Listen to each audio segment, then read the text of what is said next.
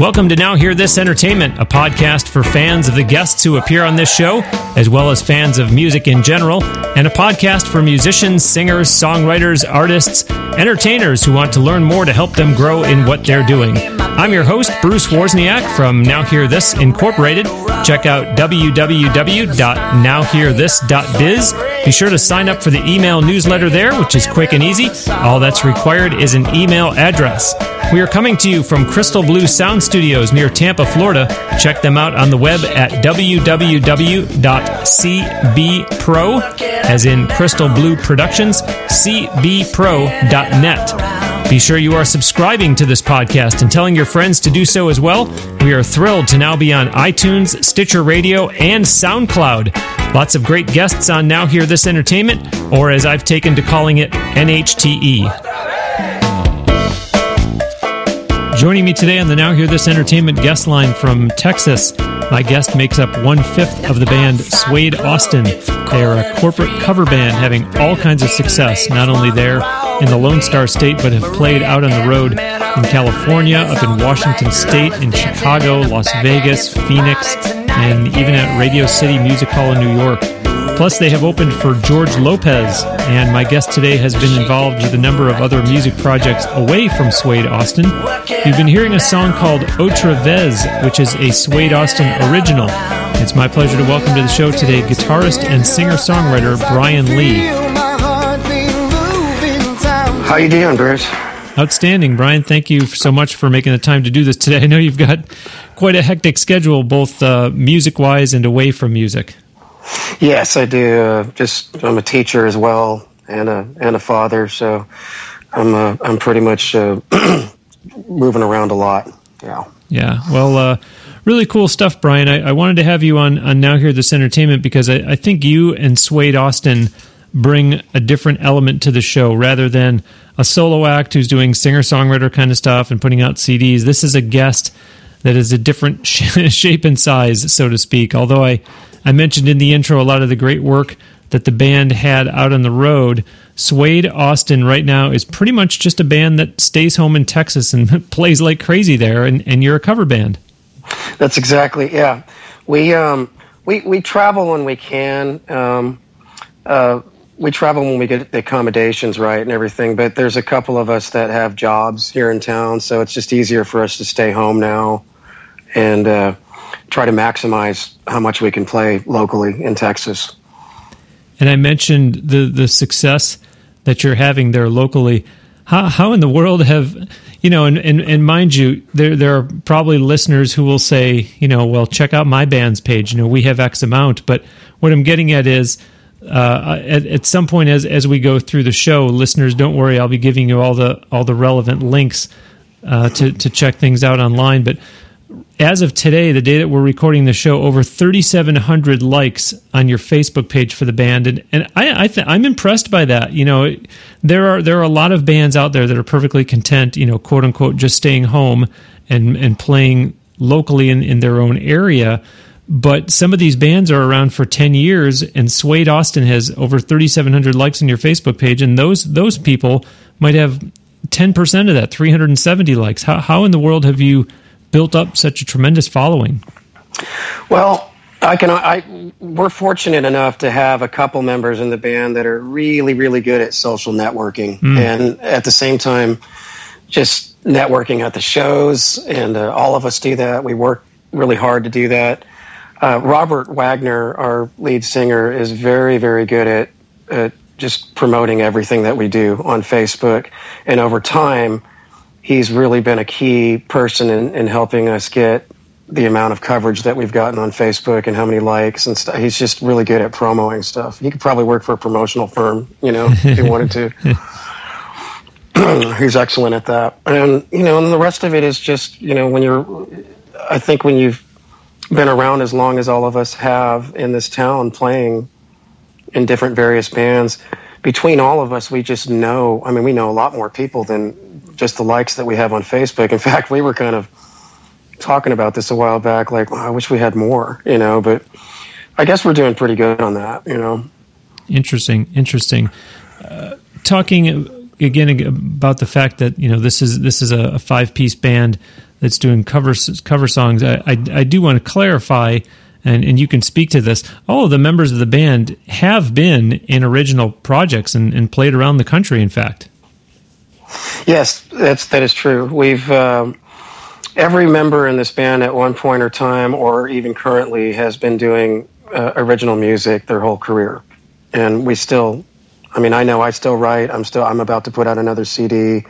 Robert, our lead singer, is working on another CD. John Lockhart has done, our lead guitar player, has done quite a few things in his career that I've watched. I've been a big fan of his for a long time in this town, and he's done a lot of band projects that I've just been really fond of. And then Chris Skiles, our drummer, has done quite a few. He's got a lot of bands behind his band. He's been doing this for, I hope he doesn't get mad at me for saying this, about 40 years or more. But so he's got a lot. He's got so much under his belt. I could go for days talking about how much he's worked. And our bass player, Danny Sweeney, has done the same. Danny and Chris, they go back a little earlier on in Austin's history, and I kind of consider those guys to be pretty iconic as far as helping to build the live music scene here. I mean, they've been kind of a pioneering force on that. Those two. I like the reference to about 40 years. That's usually when I throw in a witty line along the lines of, and he's only 44 years old. Yeah, exactly. Yeah, he's a prodigy. Yeah. You mentioned though the success or the band's challenge to themselves about not having more likes on Facebook, and you made the comment. I guess when you're pretty well known around the area, is that I want to make sure this comes out correctly. When I say, does the band just pretty much book itself at this point? I don't mean do you have a booking agency or do you do it yourself? It's kind of like saying, this is episode 37, I think, of the podcast. And, at this point, the show pretty much runs itself. It's kind of like, my resume speaks for itself kind of thing. Is it we've been so successful that's how we've gained such popularity and gotten such good bookings, or in fact, do you have an agency maybe in town that books Suede Austin? How just kind of speak to some of that. Well, I think it's a combination of all of it. I mean, you have to have.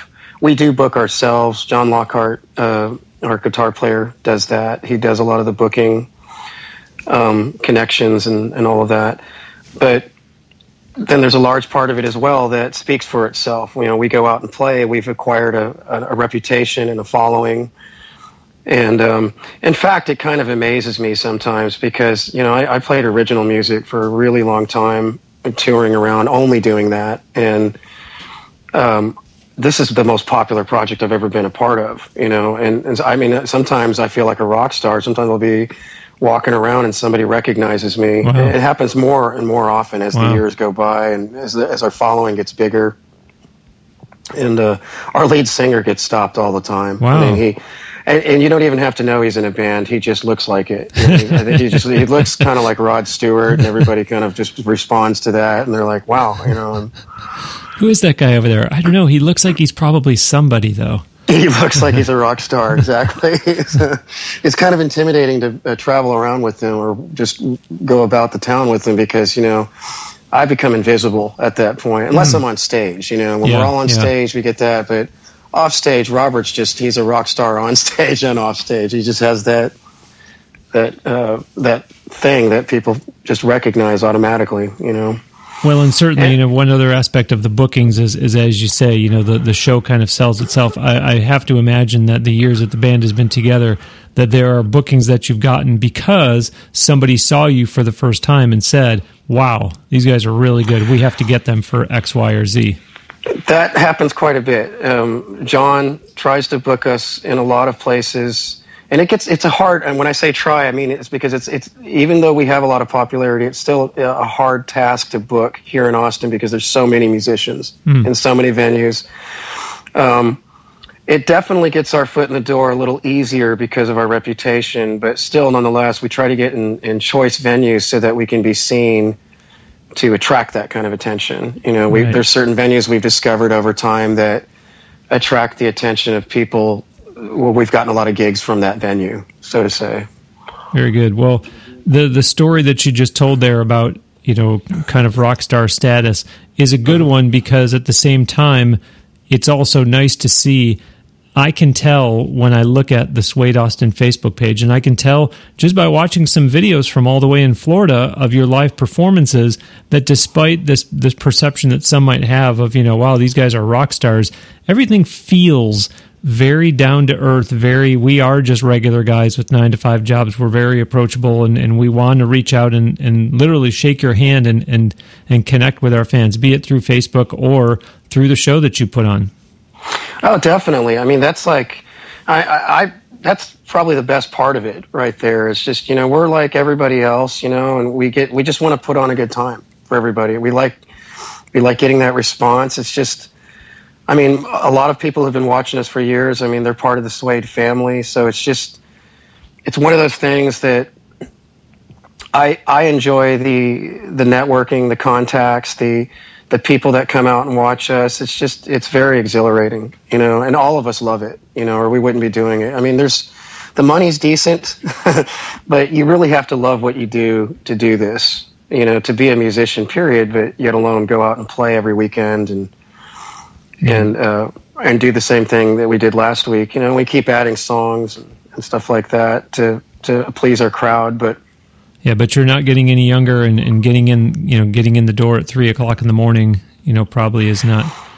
That is very true. Yeah, that is true. And, we've worked our business up to a point to where we actually, I mean, Suede is more than just, I think it would be fair for me to talk about this real quick. We're more than just 5 guys. We actually have a crew, usually 2 to 3 other people, depending on the size of the gig where we're at, that are part of our Suede family as well. Our sound guy, Sean, is, an excellent member of the group as well, and he cares a lot about how we sound. Without him, without a good sound guy, you don't really get very far in this business. And then we have a different various crew members that come in and out to help us out, loading in and out. And we don't do a lot of it ourselves anymore, as much as we used to. We're a little too old to be doing that all the time, But Chris Skiles, our drummer, his son, Chris Skiles Jr., is a big help to the band, and he's become our lighting tech recently. But he's about to move on, so he's programmed a new lighting show for us. So it's like even if he's not going to be there, I still would consider him a member of the band because he's contributed to the show. So, well, mostly for the sake of the uninitiated that are hearing of Suede Austin for the first time, talk about how the band was initially put together. Did everyone already know each other? Were there auditions? Just kind of walk us through that formation period.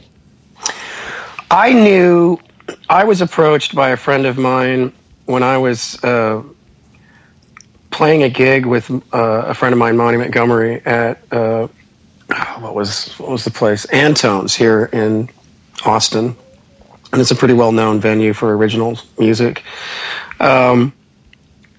He told me about this band that wanted to get together on Sundays and just play classic rock tunes. And I was like, well, that sounds like fun. I haven't done anything like that in a while. And so when he told me the members, I knew John Lockhart. I've known John Lockhart and Chris Skiles for, probably a little over 20 years. Okay. And we go way back. And John and I have been trying to do a project together for about that time. And it took us until about, 7.5 years ago to actually make that happen. But Danny I met for the first time in the rehearsal room, the first rehearsal we had. And Robert I had met just briefly a few times, dating back about 15 years, but had never really actually worked with them or talked to them. So those two were very new to me, and I was new to them. And we all had been doing successful things with our careers at the time, but we wanted to get together and just have this really cool classic rock project. That's how it started. And then we started getting a lot of response, and it just sort of launched from there. We're like, well, hey, we could make this into a full-time project. And I was interested in getting out of touring at the time because my wife and I had just gotten pregnant. So I wanted to stay closer to home for my daughter, at least for the first several years. And now it's turned into what it has. So. And so, of course, I have to ask, the other component of all that is the band name, Suede Austin. Who was wearing suede at the time that influenced the band name? You know, it's first of all, Suede is a great name to have in Texas. It just is. It's a very Texas-y kind of name, and for some reason, it all hit us. It just hit us like, well, that's the perfect name for a classic rock band in Texas. I don't know. And I think John, our guitar player, John and Rob, came up with that name. I don't remember any previous ideas for names. So that was the first. I mean, we were a nameless band, and all of a sudden we were Suede one night, and it was right before we played our first gig, and wow. I was like, okay, so we're going to be Suede, and all of us liked it, and never had any problem with it. So. And we also wanted a name that could be versatile, because we play a lot of different kind of music at this point in our repertoire. We're really grateful for that name. I mean, playing everything from country to dance music. I mean, so we thought Suede was about the most universal name we could stick with. So it was the band's first name and last name. Exactly. It still hasn't changed. And it seemed to just work. It just fell into place. And that's really, actually, it's perfect, because that's how we all just fell into place. It wasn't. This band has never, other than playing a lot of shows per year, this band has never been, personnel-wise, that big of a challenge ever with any of us. I'm grateful to be working with a lot of guys that are very experienced. We've all been doing this for a really long time, and in our lives, this has been our main career choice for a long time. So it just all fell into place.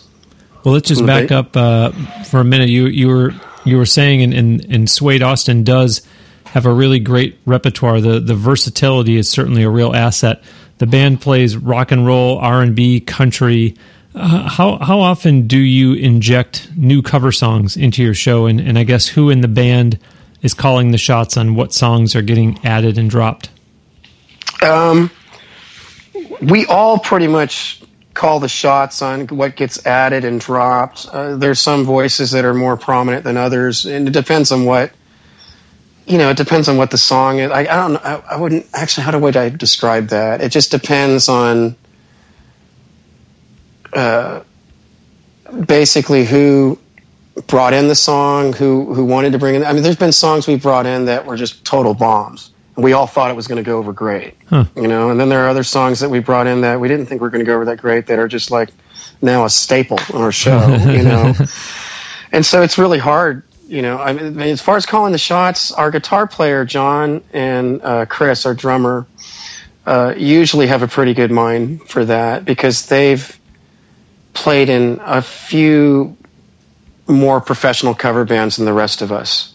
Prior to this, so they have a better instinct for that, I think, than the rest of us in the band. It goes without saying. Sometimes we get in arguments over it, and sure. Like any band will.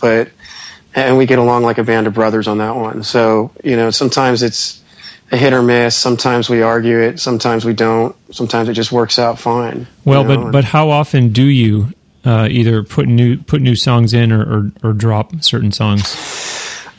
Every month we try to bring in at least a handful of songs. Oh, wow. Wow, that's impressive. But out of those handful of songs, there's only going to, I think our success rate, and this is probably true for any cover band, about 2, 3 at best, 2 or 3 of those songs is actually going to stick. Mm-hmm. Definitely one is going to stay in our show for like pretty much the rest, for the next couple of years. There's always one out of 5 songs is always going to be that song that's like, well, okay, that one stays in our set for a while. It just goes over that well. Wow. It's hard to gauge, though. A lot of newer music, it's very hard to tell in today's pop, what's going to go over well live with our crowd, and especially in the club scene. You don't really know. Like, it could be a song that you think is really just the party, and you play it a few times live, and people are just standing in front of you like deer in the headlights, and that's when we can pretty much tell, well, that song's really not going to work. So something about that story reminds me of 2 weeks ago on the podcast when Frankie Shinta was saying that now as part of their act in Las Vegas, that that they're actually doing Avicii, and he said, he really wasn't too crazy about doing it, but just kind of, I don't remember if he said that it was, the person at the casino that calls the shots or who it was, but, it was kind of one of those things of where you have to grin and bear it because it is what the people want, and you might be in a situation where you're playing something that you don't want to play, but boy, the crowd sure loves it. That happens from time to time. What's funny is that there have been a couple of songs like that, to my recollection, that I personally didn't like. That I was like, wow, but I knew it would go over. And then over time, this is kind of funny how this works, but over time, I'll either love the song after a while or just, grow to appreciate it to a certain point, just because it's interesting when you see the crowd react to certain material and then you begin to look at it from a different perspective. Like, well, I never realized that song made people feel that way. Yeah. And so you grow to appreciate it at that point, and it's actually kind of made me more open to certain songs that normally I wouldn't have liked in the past, certain styles of music, I think. And now I'm a lot more appreciative of it because I see the effect it has on people, and it makes me look at it from a different perspective. As an artist, I'm always going to look at it from a very different point of view starting off. And as a performer even, but then when you see how the crowd sees it objectively, it's like, well, certain things start to change over time. And I mean, that's the best way I can put that. I know every performer has a song that they don't, even people who do their own music, after a while they get tired of of doing that music. I remember hearing an interview with Pat Benatar about how it's really hard for her to sing Hit Me With Your Best Shot anymore because she's done it thousands of times, and so it's actually physically harder for her to sing that song than most songs in her show. And I know what that feels like. I'm known for singing Journey and things like that in the band. And I have probably sung Don't Stop Believin' more times than Steve Perry has in his career. Don't quote me on that, but I'm pretty sure I've sung it more times than he had to throughout his career. But wait a minute. I might choose to quote you on that because we've got this little thing going here. It started back on episode 23 with Amy Petty, where she was saying that she'd almost rather play a house concert than play Carnegie Hall again. And I said, wait a minute, I'm going to write a blog that says I would rather do a house concert than play Carnegie Hall, says singer-songwriter Amy Petty, and it'll get both of us all kinds of notoriety. And then similarly, I believe it was a few weeks ago on episode 34 when Roxana, she's a Canadian singer-songwriter, and boy, oh boy, my usual trivial mind is failing me at this point, but I know that she said something that kind of prompted me to resurrect that idea of, I'm going to write a blog, and I'm going to put singer-songwriter Roxana said XYZ, and it's going to go viral, and everybody. So maybe if I put this out, then Steve Perry will pick it up, the current members of Journey will pick it up, and who knows? Next thing you know, you and I are going to be sitting in the office of Rolling Stone, and who knows where it goes from there. That'd be interesting. That would definitely be very interesting. Yes. But I've had that conversation many times. Just as a music fan, because it's no secret. I've said it on this show many times that my all-time favorite band has been Rush, and after all these years, you have to wonder. Come on, Getty, don't be so politically correct. Just admit that you're tired of singing Tom Sawyer after all these years. I think it's funny too that you say I'm a big Rush fan as well, and I watched their documentary recently. I don't remember the name of it now. Beyond the Lighted Stage. Beyond the Lighted Stage, great film, and I could tell that they've all been doing this for a while. They love doing what they do, but after so many years of playing the same songs over and over again, it's got to get tiring. And Getty's got a high range. A lot of us high range singers, it's a higher maintenance on your voice, especially if you're a guy. And it becomes hard. 20 years into it, you're like, wow, I'm still singing stuff I was singing back in my 20s, and still trying to push it out the way I could in my 20s, but your voice just doesn't have the same vitality that it did.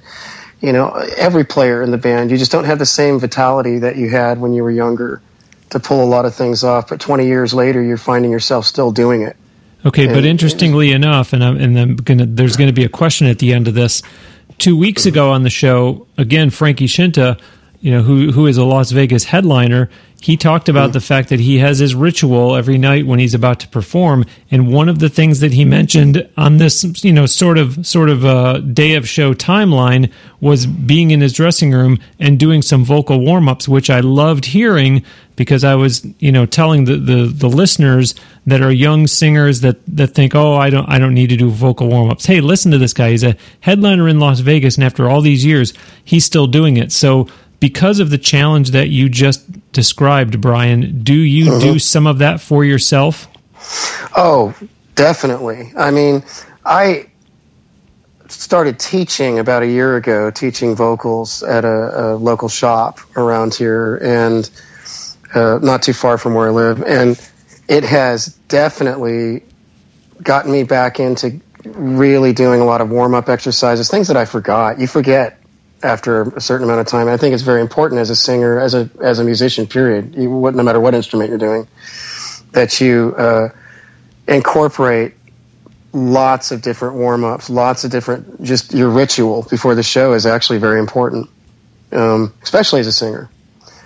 I mean, I can speak mostly as a singer on that one. I play guitar as well, but singing, I have to go, and every year that goes by, I have to do, it's almost like I have to retrain myself to do the same things. It's kind of weird like that. Well, but it's important, and, again, I want to encourage the listeners, especially those that are young and hopefully have tuned in because you're trying to get some lessons, you're trying to learn from those that are having success in the music business. And what you're describing there, taking care of the instrument that is your voice. I know this is episode 37, and this is going to sound like I'm sending people way back in time, but as far back as on episode 8, Dominic Pages was talking about that you have to take care of that instrument, that your voice is an instrument, and there's exercises that you could do. It's diet that goes into it. It's all of that. Staying hydrated. That's an episode to go back and listen to. Yes, listeners, all the way back to episode 8. And so, Brian, I'm glad to hear you saying that that you have kind of had a rebirth of exactly what you just described there. Oh, yeah, definitely. Well, being a singer is a very high maintenance instrument. I mean, you have to, all of what you just said is true. Diet, a lot of people don't realize that. A lot of my students, I kind of school them on that. Like, your diet matters, your physical fitness matters, how you speak throughout the day, how you, what muscles you're using, I mean, just diaphragm muscles and things like that you have to kind of, I speak most of the time with my diaphragm just to stay warmed up all day long and every day, because I have to sing every day, because I'm a teacher. I'm also having to sing. I mean, to be able to show them an example of anything, I have to be able to sing it myself. And regardless if I had a 3-day week of nonstop gigs or 5-day week of nonstop gigs of singing at the top of my range the whole time, I still have to be able to go in there and teach my students how to do that. And sometimes it's a bad day just because like I said, there's a lot of allergies going around here in Austin right now, and so there's some certain physical things that you just can't do anything about. Yeah. But there are things that you can. I remember my first ever client. She was very big on vocal rest. Especially the day of a show, she would barely speak at all. If not maybe just a whisper. And then I started to carry that over. And the next thing I'm working with someone. This is the last question I'm going to ask you, and then I'm sorry, I'll stop making you talk. And she said, "Well, what's the big deal?" And I said, "Well, I'm sure you want to do plenty of vocal rest." And she's, "No, I'm not one of those people. I don't do the whole vocal rest thing."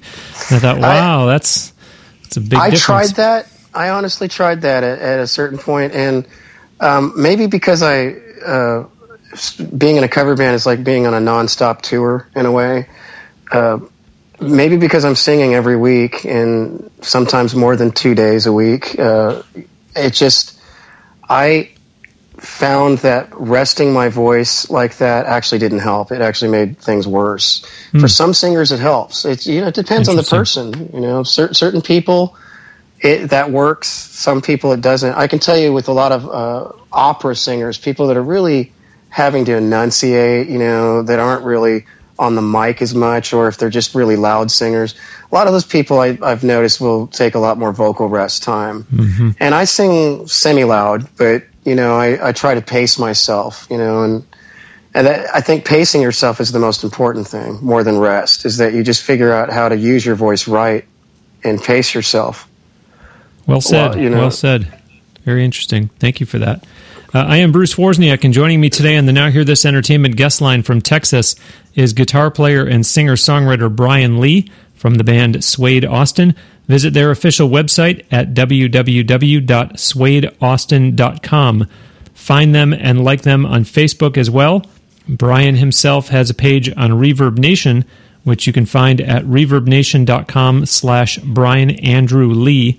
Plus, he has a solo CD called Pennies and Dimes, which is available on iTunes, Amazon.com, CDBaby.com, and a bunch of other online retailers. Be sure that you're also checking out www.nowhearthis.biz. That's HEAR. And sign up for the e-newsletter there and subscribe to this podcast and tell others about it too. Subscribing is free, and it makes it just so easy to get the show every week. It'll just download automatically for you when a new episode comes out, so you don't even have to go looking for it. Feel free to use the social media buttons on nowhearthis.biz to like the Now Hear This page on Facebook and or become a Twitter follower. And please, I'd love to hear your feedback about the podcast. Post your comments on that Facebook page that I just mentioned. It's facebook.com/nowhearthisinc.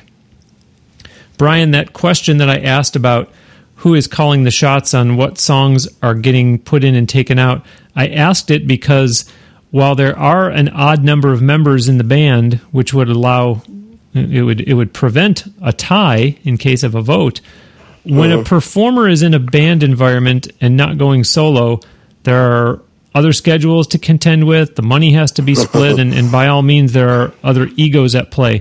So I'm not going to sit here and pretend that there haven't been any disagreements over anything over the years, but to what do you attribute Suede Austin managing to both be so successful over the years and stay together? Oh, wow. That's Well, as I said earlier, you've got to love what you're doing. And more importantly, if you're in a band, I think it's very important that you love the people that you're working with. You know, that chemistry is there. And honestly, that I think is the biggest part of it right there. We just have that chemistry. We're lucky enough to have that chemistry that has just helped us. When you have positive reinforcement between each other, or at least enough of it, and like I said, we get along like brothers, so we'll fight from time to time. But when you have that positive reinforcement, it helps you come up with the better ideas. It helps you come up with the better ways of planning a business out. You respect each other more. You respect each other, what each person is doing in the project and for the project. You know, everybody in this band has their place pretty much, and we've just sort of naturally fallen into it. And like I said, Robert's really good with promoting. John's really good with the booking because he's just got that personality. He's very good with people. Chris is pretty much our band accountant, and he's very good with numbers. He's very good with, and that matters, and when you're running a business, so our business keeps growing, and Chris is a big part of that. He's a big part of helping to manage the money behind that, and that's a big deal. So, and then Danny is super good. I call Danny our bass player, the band morale guy. He's just such a nice guy that, if anybody was fighting in the band, he'd be the first guy to come up and just be like, pat each person on the back and be like, hey guys, I love you guys, or he would just kind of remind us that, hey, we don't have to fight like that. Yeah, that's awesome. And I like that you used the expression band of brothers because, again, going back to that same episode 8 with Dominic Pages, he used that exact same expression on that episode in referring to his band, Crystal Blue, which has been wildly successful for years and years around the greater Tampa Bay area. And although it has gone through different formations of the band, different, I think they're up to version whatever now, he jokes about it, but he refers to today's version of Crystal Blue as a band of brothers, and that's why they do look so natural together and that they're enjoying themselves so much on stage, because it's exactly that camaraderie, Brian, that you just talked about. So that's certainly important. Okay, now it's time for Bruce's Bonus. This is a segment here on Now Hear This Entertainment where I take off my hat as podcast host and put on my hat as president of Now Hear This Incorporated, giving a helpful tip for the listeners that are musicians, singers, songwriters, entertainers who are out there trying hard to make a go of it. Today's bonus is when you create an event on Facebook, think twice before you invite everyone, meaning all your friends or all your followers, especially if you're someone who does this regularly. A, enough people do that nowadays where I'm sure the majority of those invites don't even get looked at. And B, it's especially annoying when someone's getting an invitation to a gig that's 1,000 miles away. It shows that you're just blanketing everyone and not just targeting your area. Those fans won't feel like you care about them specifically and are just looking for numbers. Here's my secret tip. If there's something you feel really strongly about, post it as a status on your page, not overly wordy either, and consider even tagging people in your post, those that you know will attend and also be an ambassador for you. So, we're playing at X and are excited to see a lot of you there. Share this post and bring some friends with you, that kind of thing. And that is today's Bruce's Bonus. Based partially on having asked you about new songs being put into the show, this next question is almost kind of a running tally that perhaps we should be keeping on Now Hear This Entertainment, because this has come up on other episodes. Right off the top of my head, I'm thinking of episode 23 with Amy Petty, but I know there have been others. Brian, does Suede Austin have rehearsals, or is it just, no, we've been doing this long enough, playing as many shows as we play is rehearsing enough for us? We have rehearsed, I think, a total of 5 times in the entire time we've been together. And that was in the very beginning of the band when we were coming up with our very first set list. We have been playing long enough to study the songs on our own, and then we get together on stage, during the weekend, and the first. We usually try to put it. It depends on how complicated the song is. If it's a really hard song, we'll try to put it in the third set when people are feeling a little more tipsy and might forget that we might have ended the song wrong or something. Very smart. but if we're feeling really confident about it, we'll put it in the first set. And a lot of, in fact, lately we've been putting a lot of it in the first set and just getting it out there. And it just there's no better way for us to get that accomplished, because all of us are so busy in our lives outside of Suede, with our families and such. Chris and I have families. The other members have either jobs or other gigs that they're doing, solo gigs. So it's easiest for us to just, agree that we're going to learn this song in this key. You sing this harmony, you sing this part. John will send me a text on what guitar parts he wants me to play. Sometimes he'll even videotape himself playing the part. Wow.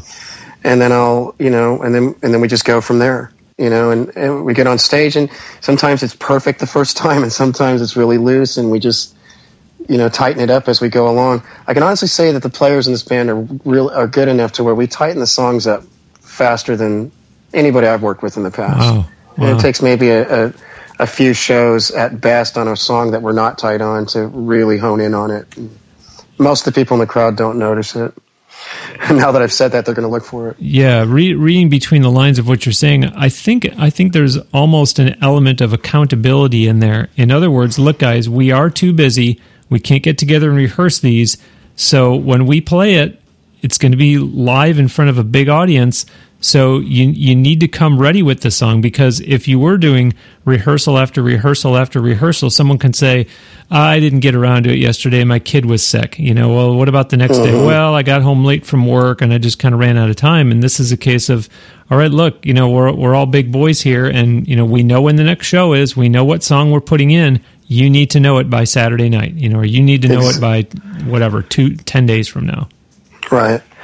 Yeah, that's exactly it. And it goes without saying, though, there are times where somebody can't learn the song or didn't have the time. Something came up. I've been very guilty of this a few times. Just to where it just didn't work out. And so what we usually do is we'll postpone bringing it in at that point. But nonetheless, because it is a priority, it still gets brought in sooner than later. So it just, it works better for us to I think it keeps us on our toes, to be honest, to be able to have to study the thing and we've all been playing together long enough to know what that person's going to play like on that song. We understand each other's chemistry that well. Wow. That's another great thing about this band is we just know that it's going to work out. And sometimes it's a hit or miss. Sometimes you can always tell when somebody hasn't done their homework, and again, like I said, I've been guilty of this many times. For the most part, we try our best to have it down as perfect as possible, as much like the album as possible. That's pretty much what we're known for. On a lighter note, how does a band like yours get an opportunity to open for George Lopez? And for that matter, how fun was that? First of all, it was a blast. To answer your second part of that, it was a total, just an awesome experience the whole time. And his crew, the nicest people on the planet.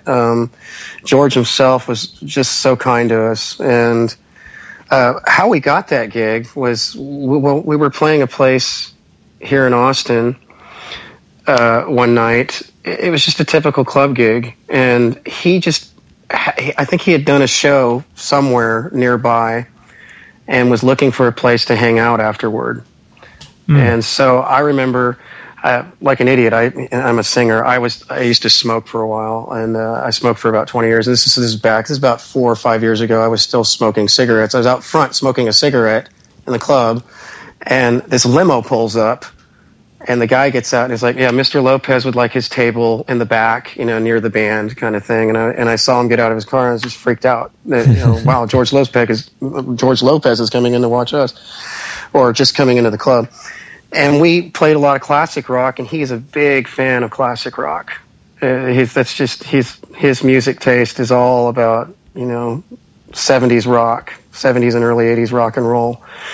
And we played, I think we were playing a Boston song, and our singer jumped off the stage with his wireless mic, saw him dancing out in the crowd, and got him to sing along with us. His manager really loved it, and he loved it. And a few months later, we got a call. I guess we exchanged information with him. Somebody did. I think it was our guitar player and singer. And we get a call from his management wanting us to open up for him at the Nokia Theatre in L.A. Wow. During a 3-night stint, and it was in celebration of some awards that he had won. Wow. And he was doing a stand-up, of course, there. And so it was a packed house every night. It's about 8,000 people every night. Amazing. And that was the biggest show to date, I think, that we've ever actually done. Amazing. And it was a blast. I mean, we just had so much fun.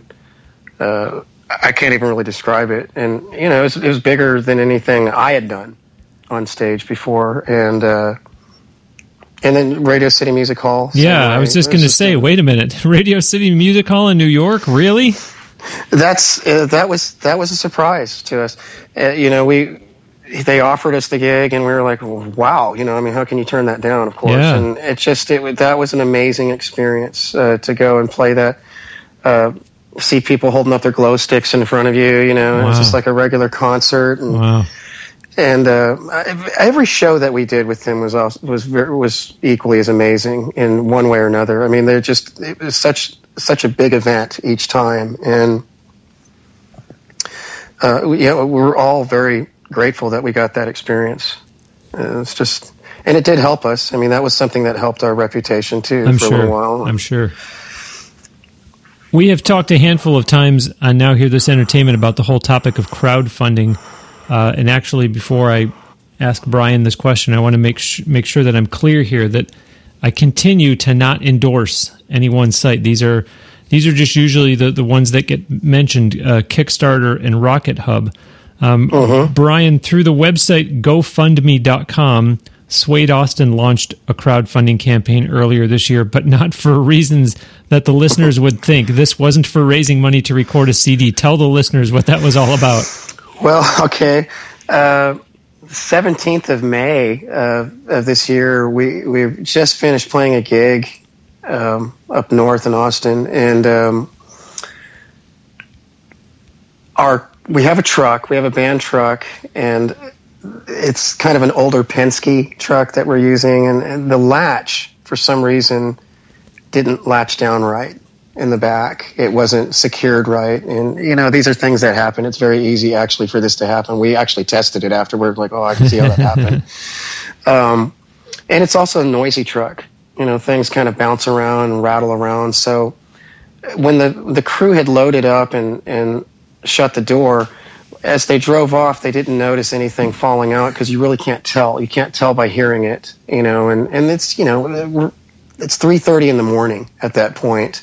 And so everybody's tired, and he was just ready to get home and, was focusing on driving. And basically, I guess over the course of around 22 miles or a 22-mile stretch, not everything, but a lot of our equipment, about $21,000 of our equipment fell out of the back of the truck.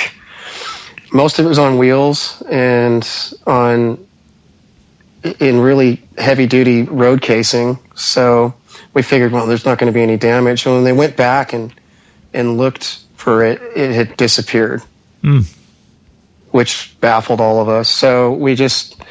at that point, you're like, wow, how do we recover this? How are we? I mean, this is stuff that we've accumulated over the last 7.5 years. Wow. And so we just were really bummed out about it, obviously, and couldn't figure out how to fix the problem other than throwing a benefit. So we started a GoFundMe.com account, and then we also threw a benefit for our band in Austin, and donated some of it to charity as well, which, by the way, I'll get into that in a minute, but we were successful at recovering all of the funds to purchase new equipment. In the meantime, we had to purchase new equipment on credit. Wow. Just to replace it, and some of it of which we rented. So it was like, now we have to cover our overheads, so now we really got to rush. We had a lot of really great people help out with that. And over the course of 6.5 weeks, there were a lot of close friends of ours and people that we just met along the way helped put together something that normally would take about 6 months to plan. And it was executed very well. Lots of credit to our drummer's wife, Michelle Skiles, and my wife, Michelle Lee, helped out a lot with that.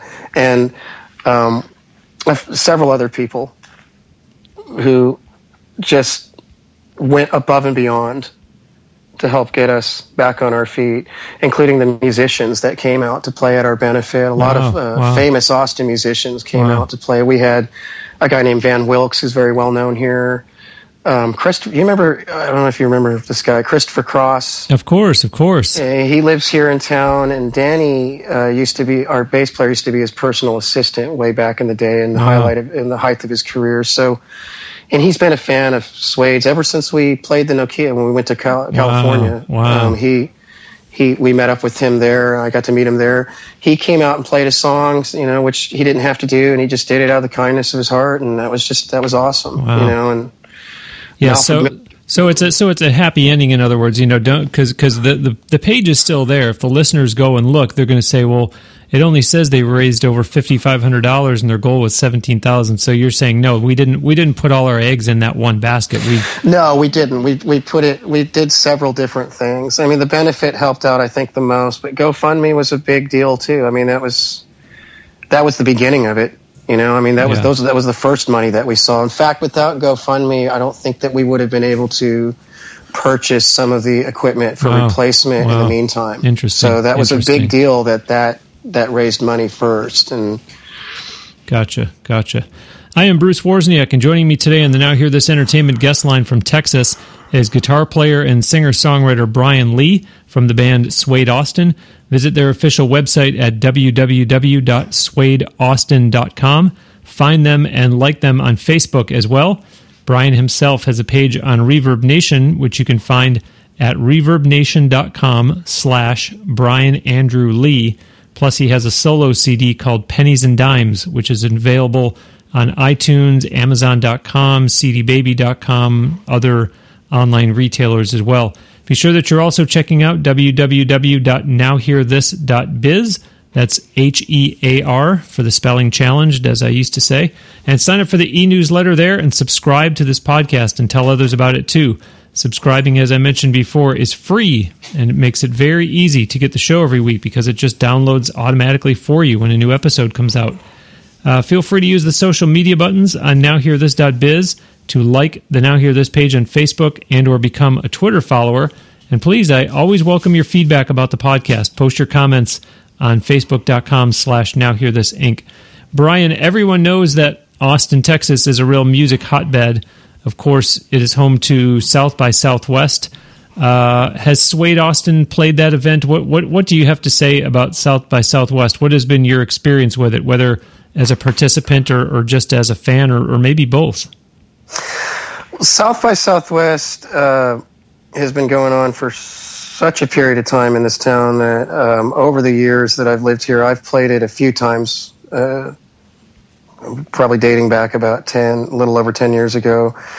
John Lockhart, our guitar player, he has a country band on the side that an original project that does country music that he's written, and he performed, I think it was last South by Southwest or the one prior. He did a showcase at it, and we've all done showcases, but we've never done them as Suede. I see. And Suede really, because we're a cover band, there's really not a lot of spots for cover bands to play during that event. In fact, a lot of the time we're out of town because it's hard to find a gig during that period.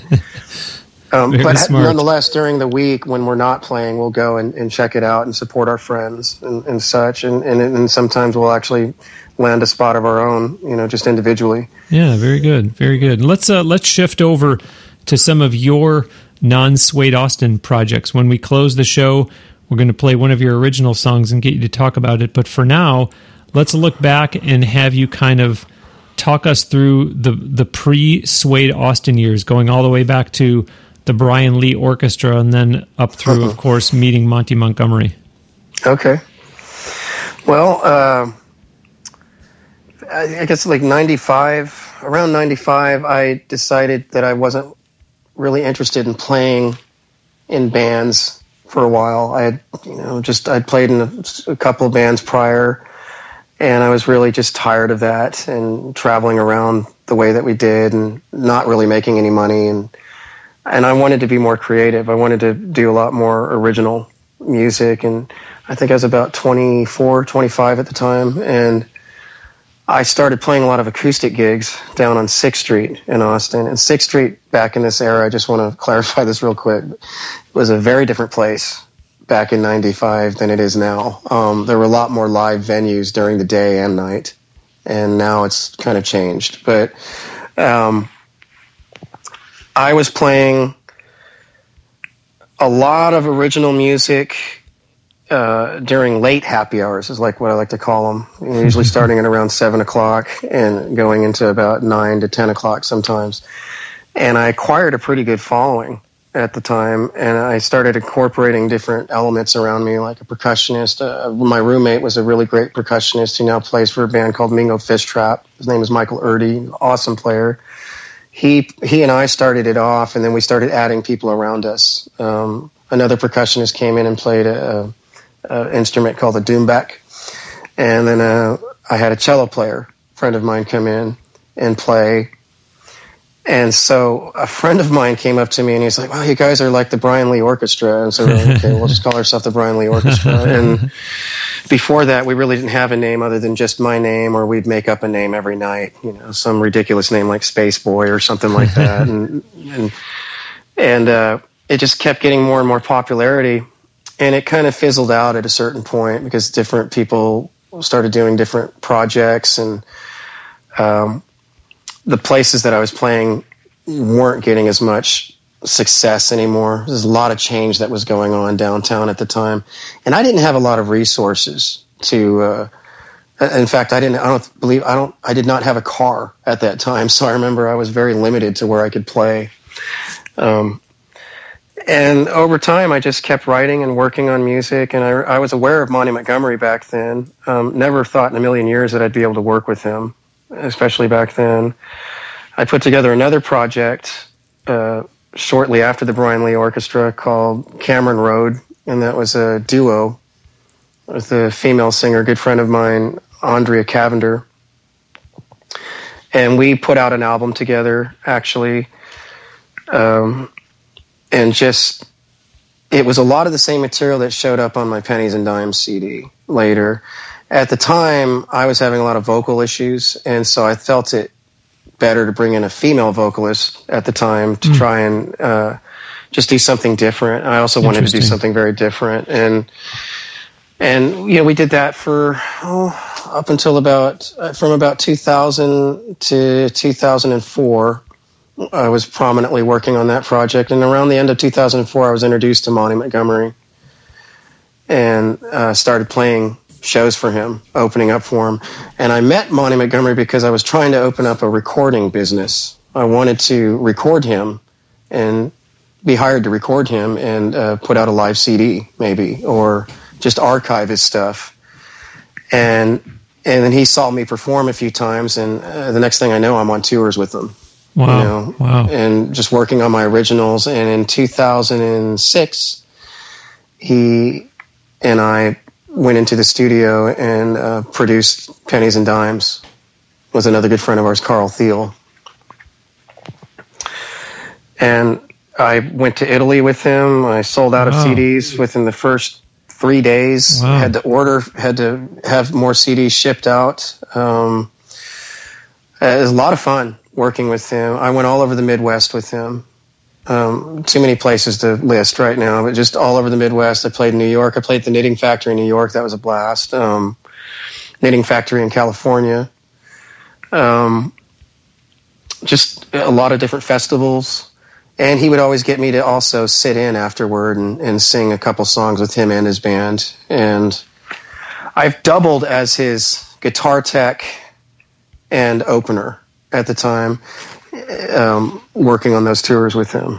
Well, so that was a lot of work, and it was an eye-opening experience. It was a lot of fun working with him. And just to jump in, just to give the listeners who aren't familiar with some of his credentials, Monty Montgomery is known for doing the music on Tim Allen's latest TV show, Last Man Standing, and is also known as one of the world's top 50 guitar players, according to Guitar Player magazine. So definitely some good company that you were in there. Talk also, Brian, if you would, about Acoustic Cafe.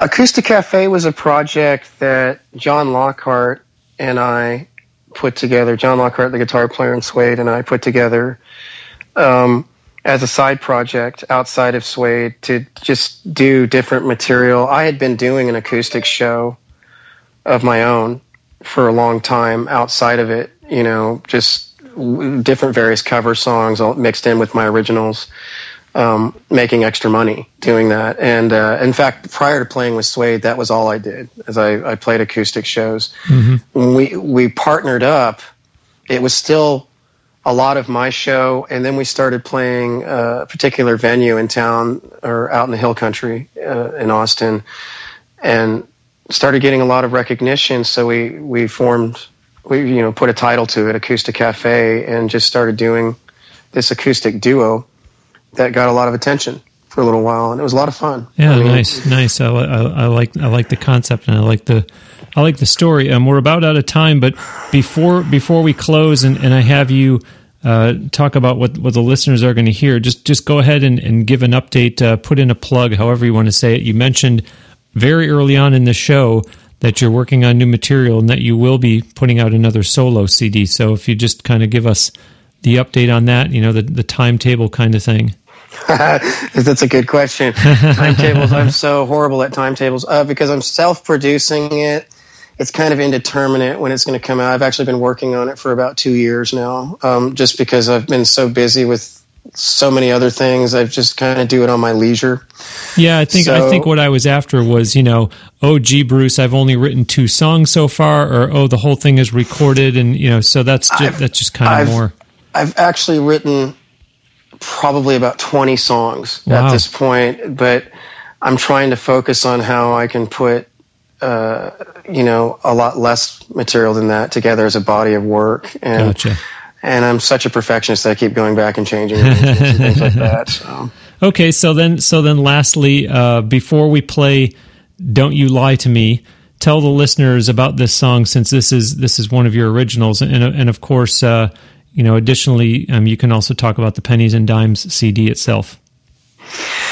Don't You Lie to Me was basically a song about a